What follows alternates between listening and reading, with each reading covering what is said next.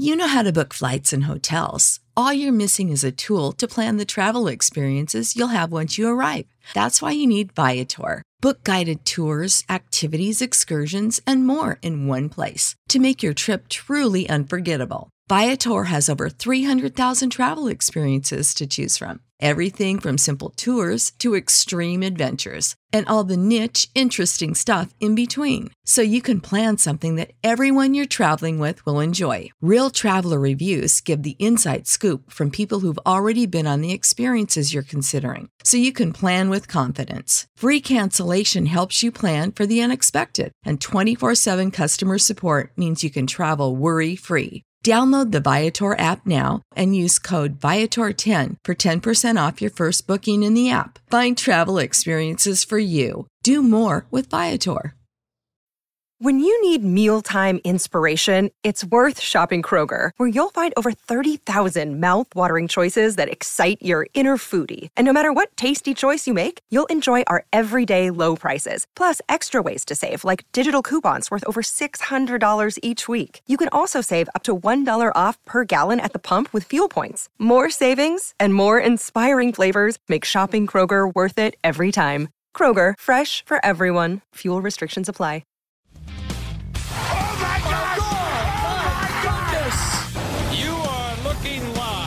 Winning cures everything. Now for your hosts, Gary and Chris. Welcome in. Winning cures everything, number 265. I'm Gary. And I'm Chris. That's right. We got the gang back together. On today's show, we are talking about the divisional round NFL playoff recap. We're going to preview the NFC and AFC championship games. We're going to discuss Jalen Hurts going to Oklahoma along with Tate Martell to Miami. And what the graduate transfer waiver crap is. God, it's so frustrating. And we're going to talk some NFL hires. But first, the show is brought to you by Tunica, Mississippi, the South's premier sports gambling destination. 6 incredible sports books. We are actually going to be at one. Yes, sir. Hollywood Casino. Hollywood Casino this Sunday for the NFL playoff games. We will be going live, broadcasting on YouTube at, 12:30, I believe is the time. Sure. Yeah, 12:30. We'll be there around 11 o'clock. We're going to be setting up. We're going to be shaking hands, hanging out with everybody. We hope that some of you can make it. I know a lot of you are not from this area that listen to the show, and that's okay. But if you're in Memphis, if you're around Tunica, you want to come down. They got food and drink specials the whole time. It's going to be a good time. We guarantee it. Come down, play some blackjack, watch some football. They got a large projector screen TV. The biggest in Tunica. Yeah, it's very nice. 12-foot by 24-foot. It is massive. I watched the Conor McGregor Habib fight. Habib Nurmagomedov. That's such a fun name. It's kind of like Ken Neomatalola. You know? Like these guys that have these fun names. Anyway, so we will be down there on the, and we're going to say it multiple times throughout this podcast. But Sunday, January 20th, around 11 in the morning, we are going to go live at 12:30. We're going to have our full show. We're going to have it set up where you can actually hear us in the bar, or in the, well, it's not the bar. We're setting up on the stage bar, right next to the sports book at Hollywood Casino in Tunica, Mississippi. So come on down. TunicaTravel.com is the place to get information on all 6 of the sports books down in Tunica. We want you to come to Hollywood on Sunday, though. Come hang out with us, shake hands with us. Let us tell you thank you for supporting the show. Let's quit wasting your time. As always, subscribe to the podcast. You guys know the business. We appreciate you. Let's jump in. NFL Divisional Round Recap. Brought to you by Tunica, Mississippi, South's premier sports gambling destination. They've got 6 incredible sports books down there. You go check them all out over at TunicaTravel.com. It was a fun weekend. Yeah, this is one of my favorite weekends of all of the playoffs and the sports and everything like that. You because get 4 games. This is when your Pats finally get to play. They right? get to play and they usually win. Yeah. But all the other games I like too. This is when. Don't mean to offend people when I say this. People get really upset with me when I call certain teams real teams. Very sensitive about their teams. This is where the real teams play. Yeah. I mean, you got wild card weekend, and teams kind of slide into the wild card every year, and they are on like a hot streak, and they roll. And then they get into this weekend, and you kind of find out, oh, there's a reason these 4 teams got to bye. Yep. There's a reason from like week 5 on, we had these 4 teams as pretty consistently the top 4 teams in the NFL, and that's that. You are 8-0, by the way. I am 8-0. I figured you would lead with that. Well, I wasn't gonna lead with it. A little trying to humble myself. I'm actually very nervous about making every pick now. 62% over the year, which is my second year in a row to go over 60% in the NFL. It's pretty bonkers. They don't build those big buildings that we bet in off of people winning all the time. I just feel like the wheels are going to come off eventually. And you only got 3 games left, so like even if you lose these 3, it's not that dire. I know that, but it's still going to suck. Now next year is when you need to be careful. Yeah, well, it's a whole new year, and we'll a bunch of new hires and all that. Start at 0 and whatever, but 8-0 right now. 8-0 in the playoffs. Pretty damn proud of it, and over 62% on the year. I mean, I'm 3-5. I literally picked every game wrong last week. Well, yeah, you went against me on every game, which we don't look at each other's picks beforehand. The week before, you were 3-1, and we had almost all the same games. So yeah, it was a good week. What happens is the wild card teams look great, underdogs cover, and then they get into this round, and the teams with the bye they're so much better prepared. Like I had people going at me on not really on Twitter so much as the YouTube comments, where they were kind of saying, well, you don't have 2 weeks to prepare because you don't know who you're playing. It's like, that's not how any of this works. To be able to work on your own game plans, you run a base defense and you run a base offense and you're putting together gimmick packages and special plays and all this stuff, and you don't care who you play. Well, and the staffs are so big now that you can actually have people scouting and setting up for either team. And that's right. And as soon as you know who the winner is of the team you're playing, you have a whole week of extra practice that nobody else got, but you got rest that you didn't have to get beat up on. And then you instantly say, Jerry, give me your package. Steve, throw yours away. It doesn't matter anymore. Yeah. And you just now start infiltrating these plays and you start game planning. You're like that much more ahead of everyone. The Chiefs knew at halftime of the exactly Colts-Texans who they were playing. Now that's about the only game that was a blowout where he said, I know who I'm playing. And the people in the comments that want to talk about how the Colts did not blow out 21-7, not a blowout. Come on, man. Like that game was dominated. You knew the Texans had no chance of coming back in that game. Anyway, like either way. But so let's get into this. There's one common theme that I found in all 4 of these games between the team that won and the team that lost, and it's something that kind of didn't happen throughout the season. We had high-flying offenses, tons of scoring, lots of passing, and not a lot of defense. But you and I, our entire life, we grew up, we're SEC guys.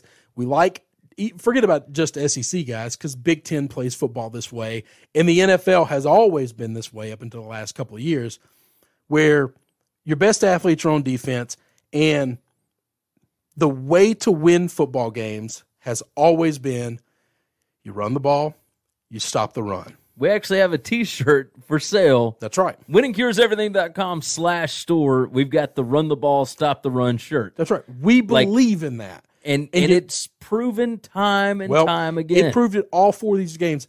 The highest rushing team out of the 4 losing teams was the Colts at 87 yards. Yeah, which was uber surprising. That's right, because we thought they would run all over the Chiefs. Yeah. Ball control. So let's break down the Colts game. First 3 drives for the Colts, all 3 and out. We didn't see this Kansas City Chiefs defense all year look like this or do anything close to this. 3 and outs. Chiefs' first 3 drives, 2 touchdowns and a field goal. Ball game is over at that point. Because at that point, Andrew Luck has – and yes, we understand that these teams were all behind and had to run the football going forward. That's right. Now, the only team that didn't was the Eagles. The Saints. Yeah, the Saints and the Eagles game. That's the only game that was flip-flop. But the game was – it's hard to say this. If you just take all the quarters and all the stats, it's the exact same, except the Eagles got all their stuff in the first quarter, and the other 3 teams got all their stats in the fourth quarter. Yeah. But really, they had 1 quarter, and it bookended the game. And then the other 3 quarters, they just got roasted. Mahomes throws for 278 yards, no touchdowns, didn't have to. They ran the football all over Damian Williams, the Colts. by the way, what a fantastic piece to have if you lose Kareem Hunt. Oh, Kareem Hunt, you going to kick somebody in the face? Yeah, we're going to let you go because we got this cat here that wasn't highly drafted and was kind of buried around in college in a roster where LSU, like Alabama, usually has 2, 3, 4 runners. He was not Leonard Fournette. He was not Darius Geis coming out. Yeah. He did not have that big shining star that everyone thought was going to be a monster. But Andy Reid's offenses have just while that's my guy, I can't take too much credit. He's been doing this my entire life. If you're a running back for Andy Reid, you are going to look like a stud. Yeah. So I don't know if he would look this way if he was running for Arizona. I mean, this just let's talk about the Rams then. Okay. C.J. Anderson. Holy mackerel, man! Look, I'm fat, so I can say this. C.J. Anderson's fat. He's a big boy. He's a big boy. He wasn't that way. He wasn't that size 2 years ago. I was when amazed. he came out of Clemson. He was a freak. I think this is a different dude, isn't it? Oh, no, that was C.J. somebody else. This ain't the same that was guy. C.J. Spiller. Yeah, I C.J. Spiller. apologize. Yeah, that was literally just off. I don't even know where C.J. Anderson. I'm finding out. You talk about what you're going to talk about. But no, him coming in, he had been with what 3 teams this year? Yes, 3 non-playoff teams, and got cut by all of them. Oh, he was from Cal. I remember him now. Yeah, he was from Cal. So I'm telling you, man, he was. Was he always that big? I don't think so. I don't remember that. But Eddie Lacy wasn't always that big either. Well, no. Well, see, here's the thing: at college campuses, you can control what these guys do a lot more easily. Yes. Right. So, but when they get out on their own and they're expected to go do this stuff by themselves, well, you have dietitians, you have weight trainers, you're literally under a coach's thumb almost every day, almost every hour. And some guys tend to do better in a scenario like that. Like Eddie Lacy, I think did better at Alabama than he did out on his own. Right. In Seattle, they were just trying to keep him under $3 bills, and they gave him like $100,000 bonus. Yeah, I think it was under $250. But yeah, I don't know, man. Hey, by the way, I brought this up on the Daily Show the other day. My wife's got me doing Whole30. Have you heard of this Whole30 thing? Nope. So it's no processed foods, no processed sugars, and I thought it was going to be awful. Like no dairy, no processed food, no bread, but like we've had some pretty good meals, man. And my lunches have been like a sweet potato and some chicken and vegetables and whatever every day, and like fruits for snack and whatnot. Man, I am down 12.5 pounds in 2 weeks. I'm not even working out. I think I found them. I mean, it is insane to me. They're under this beard. Either way, back to C.J. Anderson, who was fantastic for the Rams against the Cowboys. Cowboys' defensive line was supposed to be awesome. Well, hang on. Let's finish up with the Colts-Chiefs game. Okay, go ahead. I'm sorry. 13-31, total blowout. Mahomes looked great. Yep. I mean, the Colts defense looked pretty strong going into this game. We thought, man, they're going to play some defense. We thought it was going to be a high-scoring game. It wasn't. And Andy Reid, still one of the best coaches in all of football. You're not just going to be a first-year coach walking into Arrowhead and saying, I'm taking this W. Doesn't happen. You're right. We'll get to the Colts game, or the Cowboys-Rams game. Dallas, total rushing yards between Dak and Zeke, 50. Everyone said, Rams can't stop the run. Zeke's going to run it all down their throat. Yeah, I think they forgot to do that. Yeah, I think Ndamukong Suh had a lot to do with that. I think Aaron Donald had a lot to do with that. Yeah. I think the Rams defense said, we didn't play this way all year because we didn't have to. Yeah. But we know in the playoffs, we got to stop Zeke. And if we stop Zeke, we stop the Cowboys offense completely. Oh, yeah, because if they can't run, they can't pass. They can't pass at all. Rams, between all the running backs, the 2 receivers that rush the football a lot, and Goff, 273 yards rushing right down the throat of this Cowboys defense that looked like nobody could score on them all year. Yeah. That has to be the most back-breaking, soul-crushing thing for the Cowboys. Now, if you go into this game and you lose a 13-7 ball game against the Rams, you throw your hands up and say, we got to fix the offense in the offseason. But because your defense was one of the best defenses in the league this year. Yeah, I agree with that. And you let a guy named C.J. Anderson that had been cut from 2 different teams on his 3rd team this year. Nobody wanted. I thought he had been cut from 3 teams this year. Well, I know it was the Broncos. I know it was the Raiders. Who was the other team? Didn't he go to the Seahawks for a little bit? Oh, I have no idea. I think he was with the Seahawks for a bit and got cut. And, well, no, maybe it wasn't them. Either way, I think it was 3 teams. So he was on his 4th team this season. He got picked up in the middle of December. Yeah, that's right. And it was week 16. Nobody wanted him. They throw him on here. They say Gurley's a little banged up. We need somebody just to take some reps from him. And, by the way, Gurley looked good too.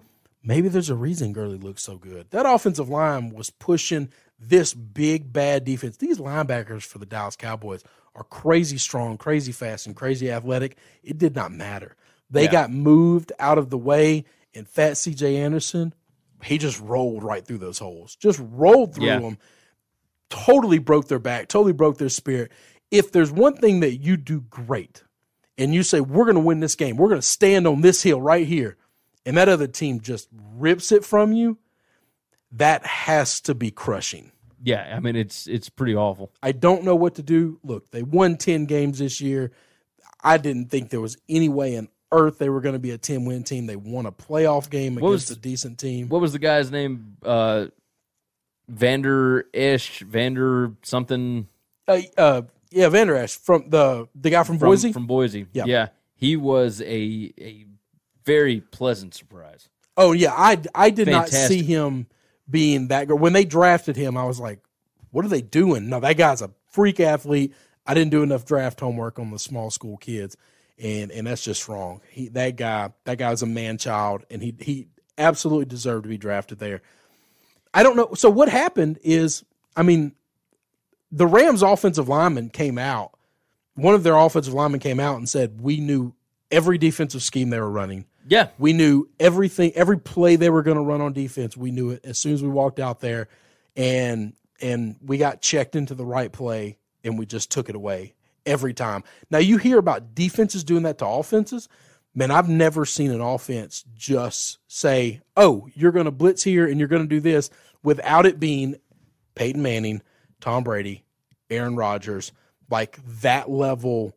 And that's that what level Sean guy. McVay has.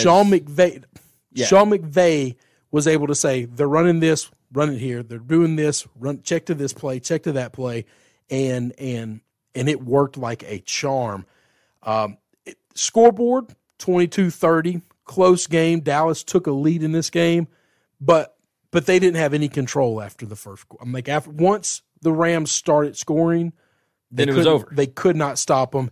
Dallas got a couple of big busted touchdown plays, and to make it. You know where I watched a lot of this game? No, Twain Steakhouse. Oh, there you go. Yeah, so I was over at Samstown. Good, 16-ounce Delmonico ribeye. Yeah, no, that's what I'm talking about. I've been to Twain several times, so it was fantastic. Good game.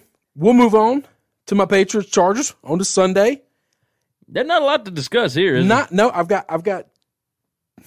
got 2 notes. This was the most pathetic of all the run games out of all of them. Patriots rushed for 155 yards, nothing like obscene or crazy. They ran the ball, they controlled the clock. Tom threw for over 300 yards. Yep. It like did what Tom does. And I'll get to the Patriots offense. The Chargers. I was scared of this run game because I'd seen Justin Jackson, I'd seen Eckler. I can't even talk today. And I love and fear in this game Melvin Gordon. Think Melvin Gordon's top 5 running back, maybe a top 3 running back in the NFL. Think he's a freak. They rushed the ball for 19 total yards. 19 total yards. Let me tell you why. Patriots' first 5 drives. 5. Not first 2. First 5 drives. 5 touchdowns. Yeah, it was obscene. Chargers' first 5 drives.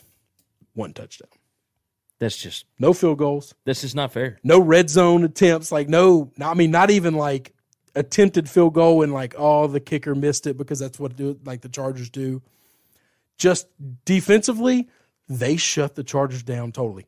Now, why the Patriots were able to do that, I knew the second time they drove the ball down the field and scored with ease, I instantly knew this game's over with. And me and you have texted about this before because the Steelers have a really bad habit of doing the same thing.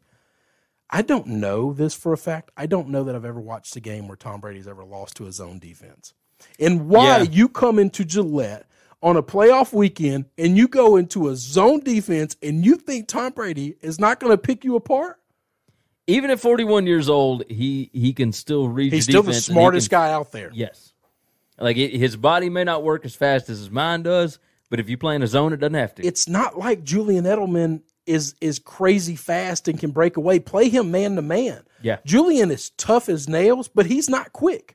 Agreed. I don't know how great of a route runner the rest of these guys are. Like, I'm with you. Their best route run. Now you double team Gronk, which they did, and then you play everybody else straight up. And even then, I don't know that Gronk is. But no, you still have to double team because he's big and strong. Yeah. Not because he's fast. Because I'm not saying he's anymore. fast. I don't think he's. I think he's a shell of himself. Oh no! Right If you still played him man to man, he's still bigger than anybody that can guard him, and That's true. You can just cover him, and he'll just go up on top of it. He's bigger than anybody else on the football field. That's it. So but they blocked with Gronk all day long. They ran. They just picked apart systematically a zone defense. I'm not a professional football person. I don't do that for a living. If I did, and I worked for a team that planned to play the Patriots, and they said our game plan is to go in to be a zone, I would go to the owner and say, whoever's making this decision needs to either be fired now or brutally chastised until they change their mind. I mean, I don't know how to devise the defense to stop them, but zone will not do it. I've watched it for 17 years. It's never worked against them. But the team that – so this was the perfect better coach and better quarterback are always going to win, right? Yes. This was not because the Patriots' defense was so much better or anything like that. This was very simple. Phillip Rivers and Anthony Lynn is a worse combination than Tom and Bill. Correct. That's just the way it is. No. But I thought Phillip Rivers would put up a showing. I was excited to actually, like I said, I thought so too. I had the Chargers +4. I like Rivers. I want to see him finally break through this barrier. As long as Tom continues to play, I don't know that he's going to. No. And I'll tell you this, that might not be on Phil's fault. Like if you play a better defense against him, maybe he's got a fighting chance. No, but once you're down 3 touchdowns, it's 35-7 going into halftime. Yeah, I mean it's. I don't know what you do with that. I mean, and on top of that, I mean there were fumbles, like fumbled punt returns and all sorts of stuff. Like they were like just 3 mistakes. or 4 crucial spots where they got delay of games. Oh, you can't do that. Yeah, third and 1. Now it's 3rd and 6. It's a big deal. Mental mistakes throughout this game, and I wonder if it was the weather, along with being in Gillette. Yep. I think it was just a bad spot for him. And again, we talk about this multiple times when we're doing the gambling picks. The West Coast team coming East Coast for a noon kick, right? So Brett Musburger pointed that out on Twitter. 3 weeks in a row, the Chargers went West Coast to East Coast for a 1:00 game. They did it week 17. Then they did it against the Ravens. Week 17 was Denver. Oh. They played the Broncos. So he said it was 3 weeks in a row, so that didn't make any sense. They wouldn't play 3 teams from the East Coast. Well, it would have had to have been week 17, but you're right. They played Denver. I don't know where Brent got that from. Irrelevant. Back-to-back weeks, they had to go there. And my argument is this. Shame on the organization. When you beat Baltimore, you immediately stay in Baltimore for a week. You get used to the cold weather. You've got 1,000 stadiums that you could play in between Baltimore and New England that you could practice in. Yeah, but that costs money, and that's such bullcrap, though. That's such bullcrap. You're in the playoffs. If you win that game, you go play Kansas City, a team that you beat already once in Arrowhead this year, to go to the Super Bowl. You know my feelings about the Chargers. You don't care about that little bit of money in the grand scheme of of the season. Yeah, but Spanos he ain't wired like everybody else, man. And I think that's a lot of the reason why Rivers has not been to a Super Bowl. You might be right on that, but that's on the organization. Them being tired from traveling back and forth, the second they beat Baltimore, they got to have hotel accommodations for the rest of the week. They got to have a practice facility already arranged for them to work out in. They need to be outdoors. They need to be working in those cold weathers in the Pacific, not in the Pacific Northwest, sorry, in the East Coast of the Northwest area, Northeast area. Yeah, and they just need to be ready for that game. Just spend 1 week there. It's not that big of a deal. That's on the organization. Let's jump to Eagles Saints. Best game of the weekend. Yeah, the Saints could not have looked worse to start the game. I've never seen we've seen not wild card teams, teams that got the bye week look rusty. I've never seen this. No. I mean, this was Drew Brees opened up first play of the game, interception. Well, this is why fumbles, bad snaps. Yeah, this is why you don't, like, if you've got the bye, maybe you don't rest the starters the last week. That's right. I do because agree with that. It had been 3 weeks since they played meaningful football. Correct. And even then, it probably hadn't even been that long. They were playing like week 16. Weeks. They were still playing week 16. They played all the starters week 16. But you're right. Week 17, if you got the bye, you got to play guys because you can't take that much time off. For the Saints, this is embarrassing, and this is what scares me with picking the Saints over the Rams this week, is I don't know who the left tackle is. I probably should know his name because they called it out about 6 times in the game. The dude had multiple false starts. If he didn't have a false start, he had a crucial holding call in big-time plays. I can't figure out how the offense, the one drive where they had to go 112 yards to score, because they kept getting backed up, it was all on this one cat. And that's the best tackle you got? Yeah. I mean, I know we're down in the crunch time of the season here, but you're going for a Super Bowl, man. Somebody's got to get in that guy's butt and figure out how to block somebody and how to remember the snap count. I don't know what you do with that guy, and apparently they were talking about on the TV, like this is this is him all year. So the Saints got to clean that up. First quarter looked awful. One guy for the Saints team had a great game, and that was Michael Thomas. Yeah, he looked fantastic.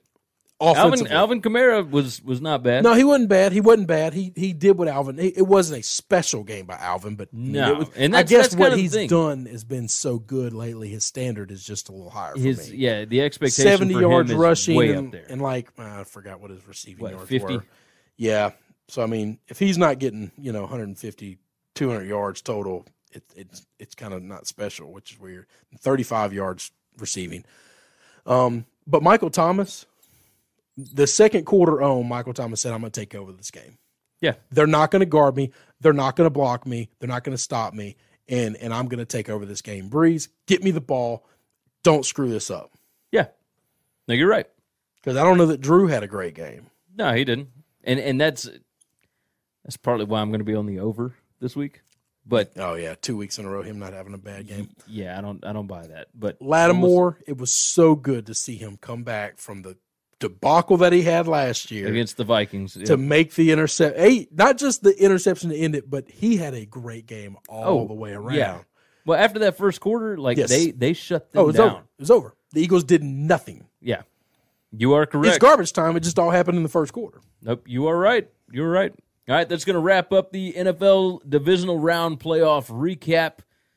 As always, go over to tunicatravel.com, get more information on the 6 sports books over there, and go to winningcureseverything.com. Follow us on Facebook, like us on Twitter, subscribe on YouTube, subscribe to the podcast, all the wonderful things. We'll check out the previews next time.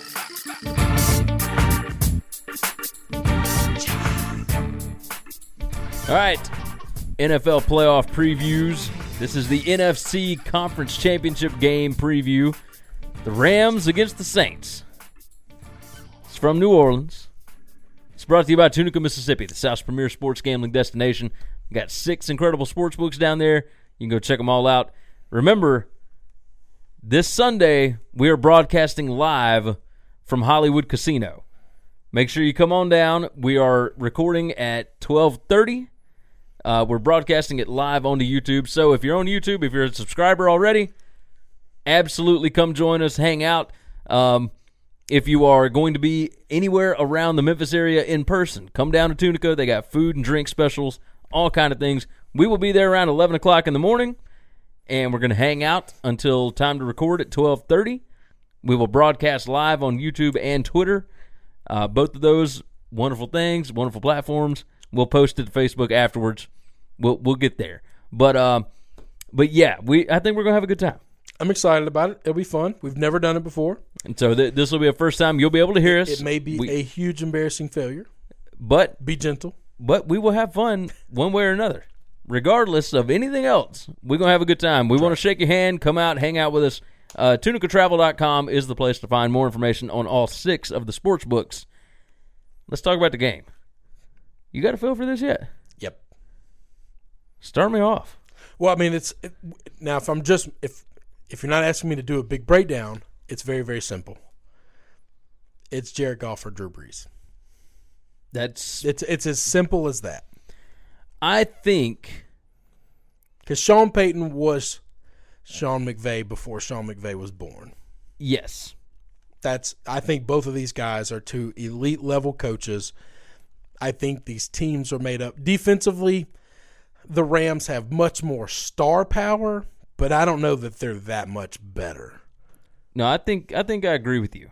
I don't believe that they are the Rams are better than the Saints. I think the Saints have proven they are the best team in the NFL. Yes. Correct. And it doesn't matter who plays for them. I think their scheme is really good. I'll tell you what I like about this game. It is 2 offensive coaches that are not scared of going for it and going against the norm, right? Right. So with the Saints and the Eagles, the Saints are down, and they're down 14-0, and it's 4th and 2, and you're in a perfect spot to just kick the field goal and get the points. And Peyton says, "Nah, I'm good. Like, we're going to go for this. Like, I trust my offense. They went for a fake punt earlier. Yeah. Same scenario. I fully believe that the Saints are the best team in football. And the Rams in this spot, they were at home last week, and even though there was a majority Dallas crowd, I think it was 50-50. All right, we'll call it 50-50. Either way, that may be generous. Yeah. But this will be no Rams. Oh, no. Zero L.A. Charger or L.A. Rams fans will be in attendance. Zero. It affected them the first time. This time, I don't know that it'll affect them as much, but it still has an effect on you. Is it strange?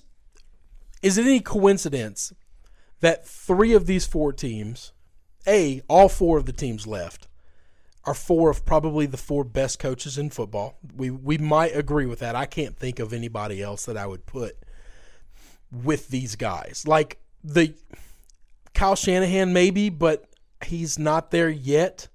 And then some of the older guys that have kind of been around and done some special things, they're not consistent enough. Well, I mean, is Sean Payton consistent enough? Yes, absolutely. Sean Payton is. In my opinion, I will take Sean Payton over. I'd probably take him over Andy Reid. I don't like saying that because I love Andy Reid. Well, if I had to choose between these 4 guys, Sean's Payton's my third. He's only I would take him over Sean McVay if you're talking about 1 year. Well, here's the thing, right? In Sean Payton 3 years ago, you're thinking, it might be about time. Man, he just won a Super Bowl. It would only be about time because he didn't just win a Super Bowl. He won the Super Bowl in 2007. Yeah.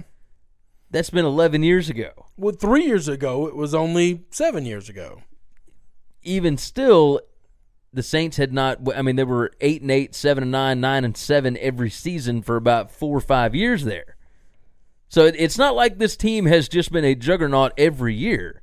Well, no, but neither are the Chiefs. But Andy Reid has won and made the playoffs every year that he's been in Kansas City. So they made the playoffs last year? Yeah, they did. They got put out by the Steelers.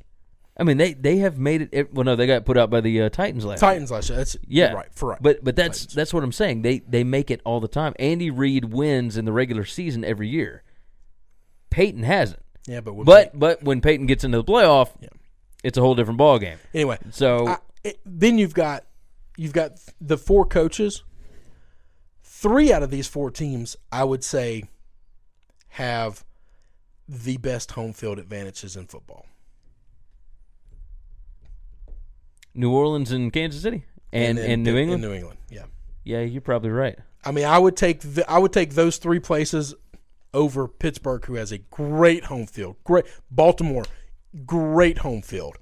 I still think I would be more afraid to go into Arrowhead, the Superdome, and Gillette. Just the numbers show those teams just don't lose there. Yeah, no, you're right. It's no coincidence that you build a good home field crowd, you have good coaching, you can figure this thing out. Yeah, no, you're right about that. 3 of the 4 crazy elite level quarterbacks. Yeah. What is the over-under in this game? Over-under in this game is 57 right 57. now. Oh, that's right. We're recording this on Wednesday, and so that's what the number is today. I got 57. So let me go on and tell you. I'll go on and give you my pick now. Okay. The line is at the Saints -3.5. minus 3.5, and it will not move. The juice, waiting. The juice has gone from minus 110 on the Saints minus 3.5. Now it's even. Now it's plus 100. And if you take the Rams, you're laying 120 right now. Yeah, to do plus 3.5. So here's what I have decided. I'm going to take it out of the numbers' hands. Somewhat. I believe that these are 2 offensively aggressive coaches. I agree with that. I think it's going to go over the 57. Okay. And I'm taking the Saints money line, and I'm just parlaying those 2 together. Okay. All right. That's my bet. Good luck with the over. I make this clear. I never have a good feel for over-unders in the NFL. I just don't feel like I know anything about them. I'm going to guess this team's going to go under just because it's the playoffs and teams just don't score in the 30s every time. I think that's the way it used to be. Well, that's the way it was this past week. This past week, outside of the Patriots putting a 40 burger up on somebody. Well, the Patriots put a 40 burger up. The Rams scored 30. The Saints scored 20. And who am I missing? Chiefs scored 31. Who am I missing? That's it. Those are the 4 winners. Yeah. And so 20 is not a lot of points in the No, NFL. it's not. I understand that, but I think the Philly defense is stronger. I think Philly plays a different way than the Rams do. I think the Rams are going to be aggressive offensively, and they're going to score points, which will make the Saints more aggressive and make them have to score points. I think this will be a close game throughout. I don't expect it to be 45-35 like it was the last time. I think the Rams can slow down the Saints some. But I think this could easily be a 34-27 game, 34-31. That defensive front's no joke. And Ndamukong Suh looks like he is playing January football. I don't know what he did most of the season because we didn't talk about him a whole lot. Because he didn't do much. But now, I mean, he's showed up Sunday, and I expect him to show up Sunday. Aaron Donald's one of the best defensive players in all of football, one of the best players in all of football, offensive or defensive. And those guys aren't going to go quietly. No. Okay. Now, I think Michael Thomas has a chance to just be a freak because that's who he is. Well, and he did it against the Rams the last time. That's right. And if Alvin Kamara gets loose and has one of his 200 total yardage games, it could get squirrely on him. I'm going to take the Saints minus the 3.5. I am waiting and waiting and waiting for the juice to stop moving and them to drop the hook. That's all I want. But you know what? I'm making the pick right now. Take the 3.5. I'm taking the 3.5. If they win by 3, I am a loser. That's it. I think you can afford it at this point. I don't like to though. I know. After going 8-0, you're all right. You're all right. That's all right. All right, that's going to wrap up our NFC preview, NFC Championship game preview. As always, head over to tunictravel.com. Head over to winningcureseverything.com. And this Sunday, come see us. Hollywood Casino, 11 a.m. We'll be there. Come hang out, shake our hands, let us tell you thank you. We will see you guys then.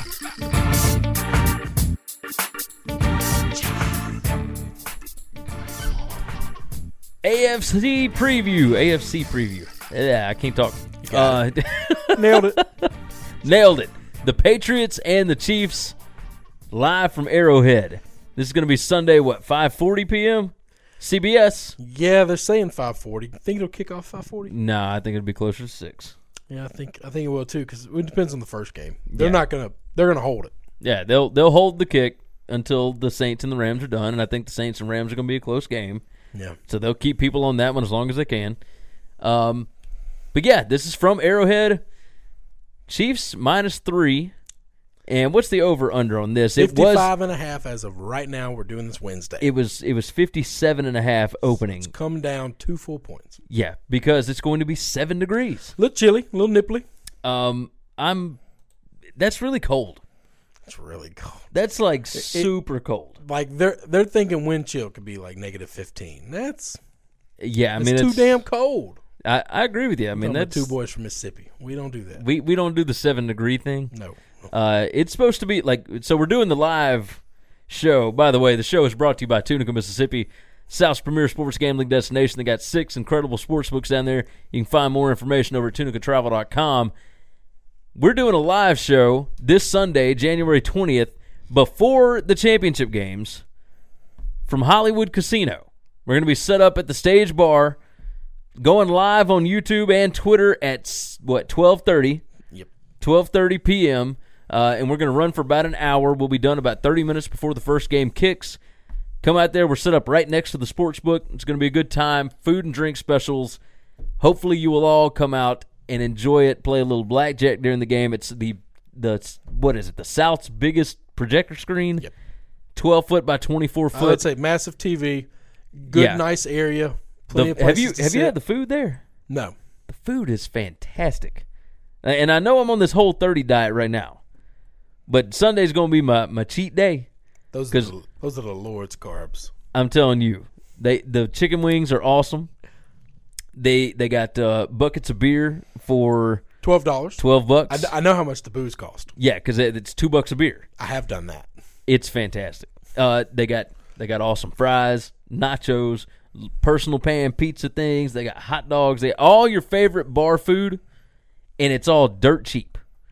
I'm talking. Check this out. Me and a bunch of guys went down for the McGregor-Habib fight. Had 6 guys to feed all of us and to just drink as much as we wanted. Cost about $45. That's pretty good. We had food left over. Yeah. And it cost $45.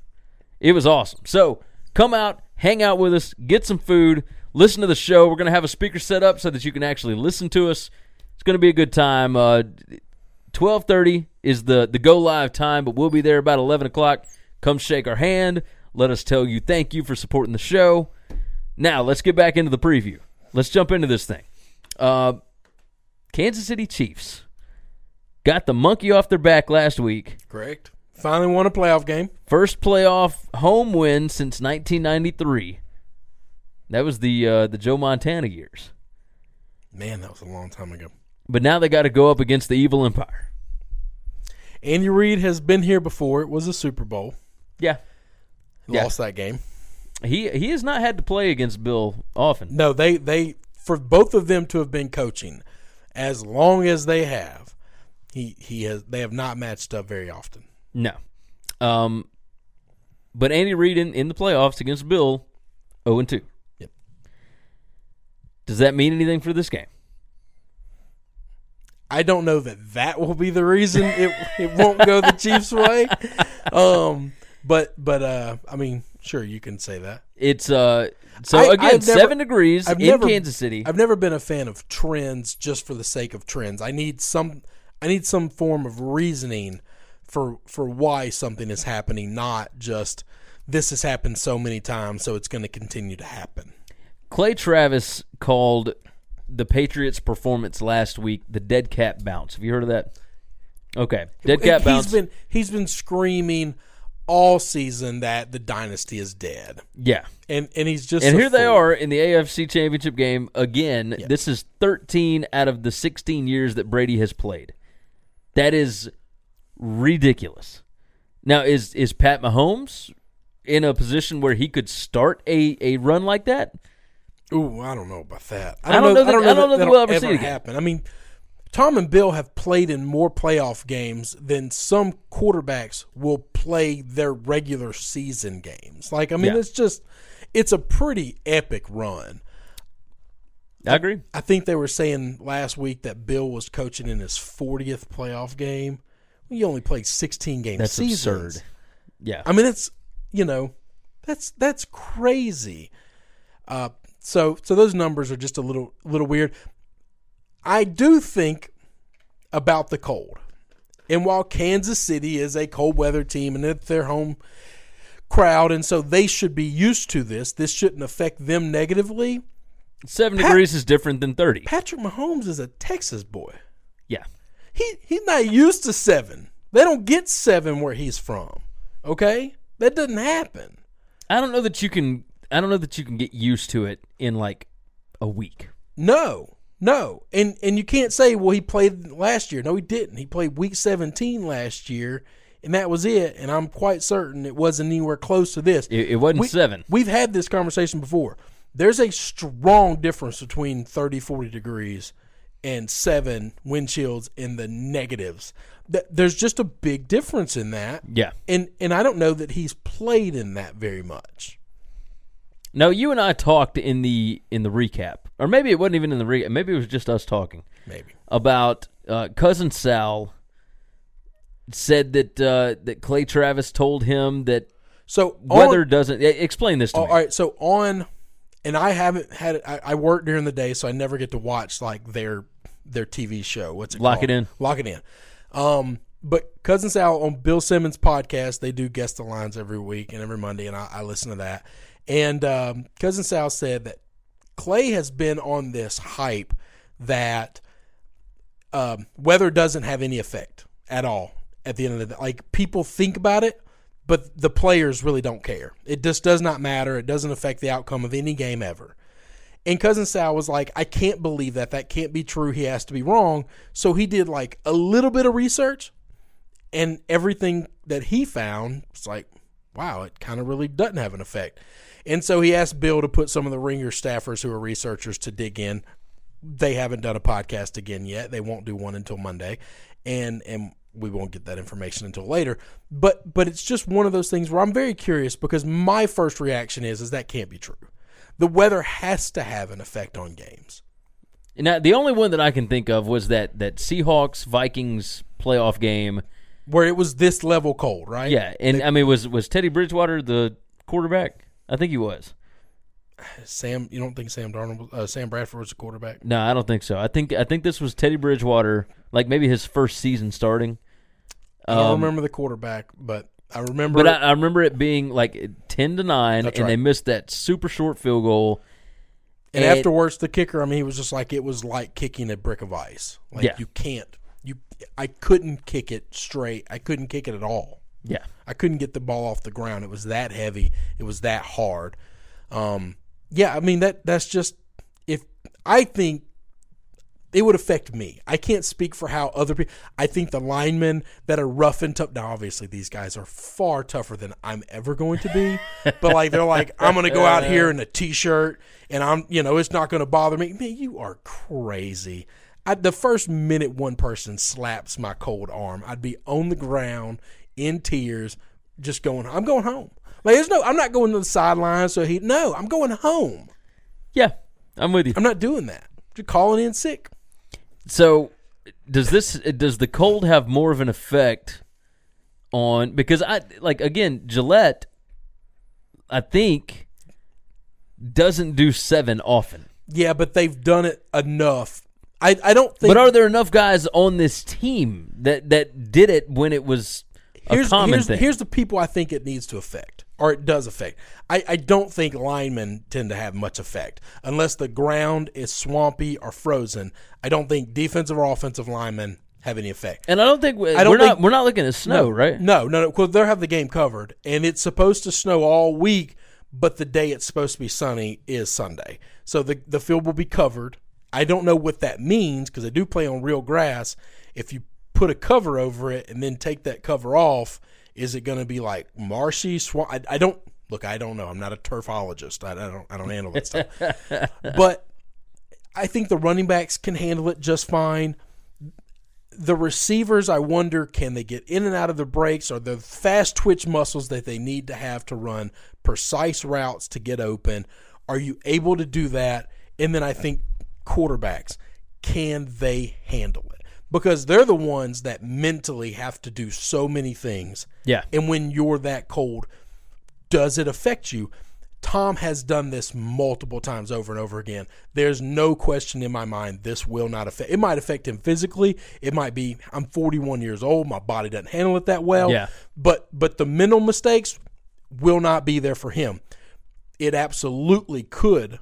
Don't know that it will, but it could affect Patrick Mahomes. I don't think he's ever played anything like this. No, I think you're probably right. When he played college ball in Lubbock, they didn't get much weather like this. No. I don't know that he's used to it, and I mean, we'll see. I'm still going, I'll go on and give you my pick now. I'm going with the Chiefs -3. Okay. I think they got the monkey off their back last week. I think this week that place will be absolutely fired up, right? I think it will be and it's not that the Patriots haven't seen this before, but I also know that the Patriots are 3-5 on the road this year. That I don't know why I'm giving you the numbers. Yeah, he's also Brady is 1-4 in AFC Championship games on the road. That's that. He's 3-4 in road playoff games in his career, and 1-4 in the last 5. Okay, I think what that tells me is it's a coin flip game of if he's going to win or not or lose, and he's played an odd number and he's lost one more than he's won. I think that's what that tells me. Well, I mean, he's lost 3 more than he's. No, you're just saying talking about 3 and 4. Oh, he's okay. 3-4, Gary. Right. He started out 2-0. Yes. Yeah. He's 3-4, and now he's 1-4 in the last 5. Yeah. So well, I mean, if we're just going to pick and choose the numbers, I mean, which I'm ones just going we're by going to the more recent one. His road record. Just go by the ones that sound right. I'm going to go by all of them. I'm going to look at his entire body of work. Yeah, but he ain't the same guy that he was when he first started. They're not going to play the same game they played last week. It doesn't matter if he's the same guy or not. This is a different game plan for every week, much less year to year. Agreed. I'm not saying it's the same game plan. I'm not saying anything like that. Pat's going to whip their ass. Let me just go ahead and put that out this. there. This is going to be a thrashing. You saw what happened last week. Now, it probably won't be. It'll probably be a close game. I'm rolling with my Pats. I think defensively they're going to find a way to slow this game down. I have no idea how they're going to do it because I'm not as smart as Bill Belichick. But I think they're going to ask Mother Nature for some help. He's got a game plan in mind that's going to slow this team down. If the defense plays the way they played last week, they will bend but not break, and they will do exactly what they did last week. And I think the offense will be ready. I don't think this defense is going to do to the Patriots what they did to the Colts. I agree. I think they'll get the ball out way faster. I think they'll run a far more complicated offense, and I think they will control this game from start to finish. I do not think the weather will hurt the Patriots in any way, shape, form, or fashion. People want to continue. So everybody got on Tom about, he's playing like everybody hates us, nobody thinks we can win stuff. He needs to stop that. Well, wait a minute. Almost every analyst in the nation picked the Chargers to upset the Patriots last week. Yeah. And instantly, when they saw it was a bloodbath, was immediately going on Twitter and picking the Chiefs to win this week. How is that not correct in what he's saying? Everyone hates us, and everyone's picking us to lose. They all think we suck now. You know what? You keep picking. Look, I made it clear I'm not betting against Nick Foles anymore because I don't know how he's doing it, but he's winning games. If he doesn't win it, he's covering games. And I've been right when I blindly just throw all the numbers out. Every number in the world tells me Tom Brady and Bill Belichick, it's just not smart to bet against those guys. Yeah. Now, so let me give credence to what I have heard Patriot people talking about, media members that cover Boston sports teams. about why their road record looked the way it looked this year. If you go back and watch those games, every time it looked like Tom was about to get hit, he just went down. They all were talking about how Tom is just playing the regular season now just for January. He does not care at all about the regular season anymore. He's 41 years old. He's not taking these hits in September or October or November or December. He's just not doing it. So when he goes into Tennessee and when he goes into Jacksonville and the defense gets up after him, when he goes into Detroit and they get after him, he's just going down. He's throwing the ball away and he doesn't care. And if they lose that game, he does not care. He wants to win every game in Gillette. He owes it to every fan there to give them his best, and he's always done that. And then I think other than that, he does not get me to January, and let's roll. Let's go. Okay. So this has turned into NBA, the Warriors. Well, I mean, I don't know that it's the Warriors, but that's kind of what it seems like, right? At some point in time, I don't think he's trying to lose games. He's not resting I don't think that the Warriors plays off. I just think he's not going to take a hit. You're talking about a game in which you, as a quarterback, you get crushed as opposed to you're LeBron James and you just got a lot of miles on your legs. Like, there's a big difference between what those two teams are. I'm with you. I understand what you're saying. A comparison that I'll give you that. That's fine. But that's kind of what this sounds like, right? It's you just kind of go through the motions, and if you win them, then cool. If you don't, that's cool. I think he's preparing to win all of them. Well, yeah, but if things don't start going your way, like I think that's how you lose by 20 whatever to the Titans. I think when he threw the ball away and had the really bad interception in Pittsburgh, I think they wanted to win that game. I think they were in that game. I also think he thought, man, this is November, and I'm not taking these hits. Yeah. I'm going down, and if I can throw the ball away to save the down, I'll save it. Oh, it got picked off? All right. We'll get him next time. Yeah. You might be right. Because he stood in the pocket against the Chargers. He didn't slide. He didn't go down in that game. He stood in the pocket. He took big hit after getting the ball off. They just couldn't get to him in time. He got the ball off too fast every play, and it was sharper and crisper than he'd looked the entire season. And I don't think that's just him picking apart the Chargers. I think mentally he was just this is when it matters. Yeah, I can understand that. I think Sunday's going to be the exact same thing. I don't think this Chiefs defense is very good. I think they looked great against the Colts. This was a Colts team that was 1-5 and went on a run. Yeah. And you know what? There's still that same 1-5 team somewhere deep down inside them. Yeah. Patriots might lose this game. The biggest difference in this game won't be because he's 1-4 in his last 5 road games, and so therefore he's whatever. That won't be the reason they lose this game. No. Obviously, everything has to go right for the Chiefs to win the game. I'm not saying that it's just because he's on the road. I'm saying off of that, the biggest difference in this game is there is no Kareem Hunt. Hunt lit up the Patriots the last time. Yeah. Can Williams do something different to the Patriots that Hunt did not do? I don't know. I know this. I was terrified of Melvin Gordon last week because I think Melvin Gordon is elite level good running back. Well, but if the Patriots get out to a 21-0 lead or whatever, then yeah, obviously that takes Williams out of the equation. Yes, but I don't think that happened. If it's a close ball game throughout and the running game is still an option, which it was not for the Chargers. That's right.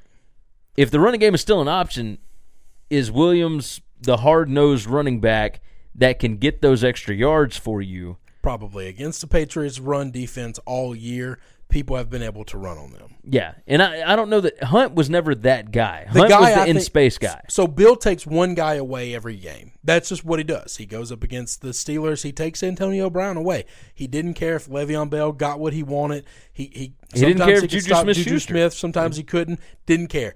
He said, I walked in there and Antonio ain't getting his. I think the guy he's going to stop is not Hill. I think it's going to be Travis Kelce. Because I think Kelce makes the whole thing work. He opens the middle, which destroys them, which cuts them into a lot of pieces defensively when you can put a big body across the middle like that. That's who I think. But once again, man, I don't know what he's going to do because I didn't foresee the defense that they played against the Chargers scared me to death. It was all-out blitz every time with one safety in the back, and I thought they complete a pass, it's a touchdown. Nobody can stop these guys, and it was just one of those things where he was like, let them complete a pass, and they couldn't. They couldn't do it. So I don't want to pretend like I know how they're going to cover them. I'm just guessing. The answer is you either take away Hill or you take away Kelsey. I think the way they've played in the past, I think they'll take Kelsey. Hill is who scares me the most. Well, yeah. If I was coaching the team, I wonder if there's a thing where we can't take Hill, so let's just let him get his. Like, let Hill do his thing, but Kelsey is what makes the – And when they get in the red zone, we shut everybody down. Yeah. I mean, that's the way it works. All right, what about over-under? You think Weather cuts this thing under? No, it's 55.5, and I think both these teams will score. I don't think the Chiefs are going to do what the Chargers did and just roll over and lay down. But I do think the Patriots can score every other possession. I mean, I think this is going to – it won't be what the first matchup was with these two teams. No, what was that, 83 total points? Yeah, I mean, they both hit – no, it was 40 to – It was 43-40. 43-40, that was it, 83 total. Yeah, I don't think we're seeing that, but I could easily see both of these. I mean, I could see a 28-31 ball game. Yeah, absolutely. I mean, I think it's going to be higher scoring. I don't know that the weather – I would love the weather to be a factor because if it's a factor, I think it hurts the Chiefs. But if it's not – If it's not, I think it's an even game. Yeah, and anything can happen. Anything can happen. That's a far cry from 5 minutes ago when you were like, Listen, Pats are going to whip their ass. They're still going to whip their ass. I believe that. All right, that is our AFC preview, AFC championship game preview. I keep forgetting the championship game part. But this is for the AFC, so it's whatever. As always, brought to you by Tunica, Mississippi, the South's premier sports gambling destination. 6 incredible sports books. You can check them out at tunicatravel.com. We are going to be at Hollywood Casino this Sunday, January 20th, going live at 12:30. We'll be there about 11 o'clock, shaking hands, kissing babies, all the wonderful things. They got food and drink specials all day. I'm talking dirt cheap, and the stuff is actually really good. Come hang out with us. We'd love to see you. We will see you on Sunday.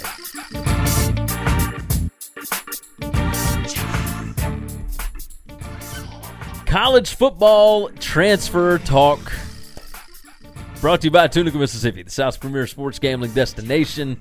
They got 6 incredible sports books. You can check them all out over at tunicatravel.com. We're going to be at Hollywood Casino for the NFL, AFC, and NFC championship games. We're previewing the game. We're broadcasting live. Hollywood Casino, 12:30 p.m. is the time that we're going live. We will be there at 11 o'clock. We'd love to see your faces there. Come hang out with us. You will be able to hear the show there. We will have a speaker set up. Everybody will be able to hear. We're going to be at the stage bar, right next to the sports book, right next to Tunica's biggest projection screen, 12 foot by 24 foot. They got food and drink specials all day. Come hang out, watch the games with us. We'd love to see you. We'd love to shake your hand, tell you thank you for coming out, and thank you for watching the show. We always appreciate that. So if you are in the Tunica area, if you're in the Memphis area, come on down. It's the best place to watch the game in the Mid-South. Let's jump into this. Let's talk about Jalen Hurts to Oklahoma. Was this surprising to you? Yeah, I really thought he was going to end up either in Miami or Maryland. I did as well. I thought he was going to follow Mike Locksley, his former OC. Locksley was the one that really created the running quarterback offense at Alabama. Correct. And I thought that Hurts would follow him maybe, but Locksley was never able to work with his passing game. So then I thought, well, he'll follow Enos because Enos really worked with him this year, and his passing is worlds better right now than it was before Enos got there. No, I mean, we don't really have a big enough sample size to say that, Gary. It's not a huge sample size, but, I mean, the guy had 78 passes this year, and they looked great. Okay. Like I'm saying, all the games that he got passes in, they were blowing a team out until the Georgia game. You know as well as I do that you can tell the difference. You can tell a difference in how a guy throws a football. Maybe. I guess I didn't pay that much attention. My biggest thing was not he would want to go to Oklahoma. I kind of thought Lincoln Riley would kind of get a better quarterback than him. Who? I don't That's know. The thing. I don't know. I mean, you don't think he can't recruit the number one quarterback in the country? Well, he already did, but he's not getting there until the summer. But that's my question is like, so do you think Jalen's going to start? Yeah, Jalen's going to play this whole year. The idea behind Jalen coming to Oklahoma, that's why they got rid of Austin Kendall, right? They are not got rid of, and now they're trying to block him. That's something else we're going to talk about here in a second. Yep.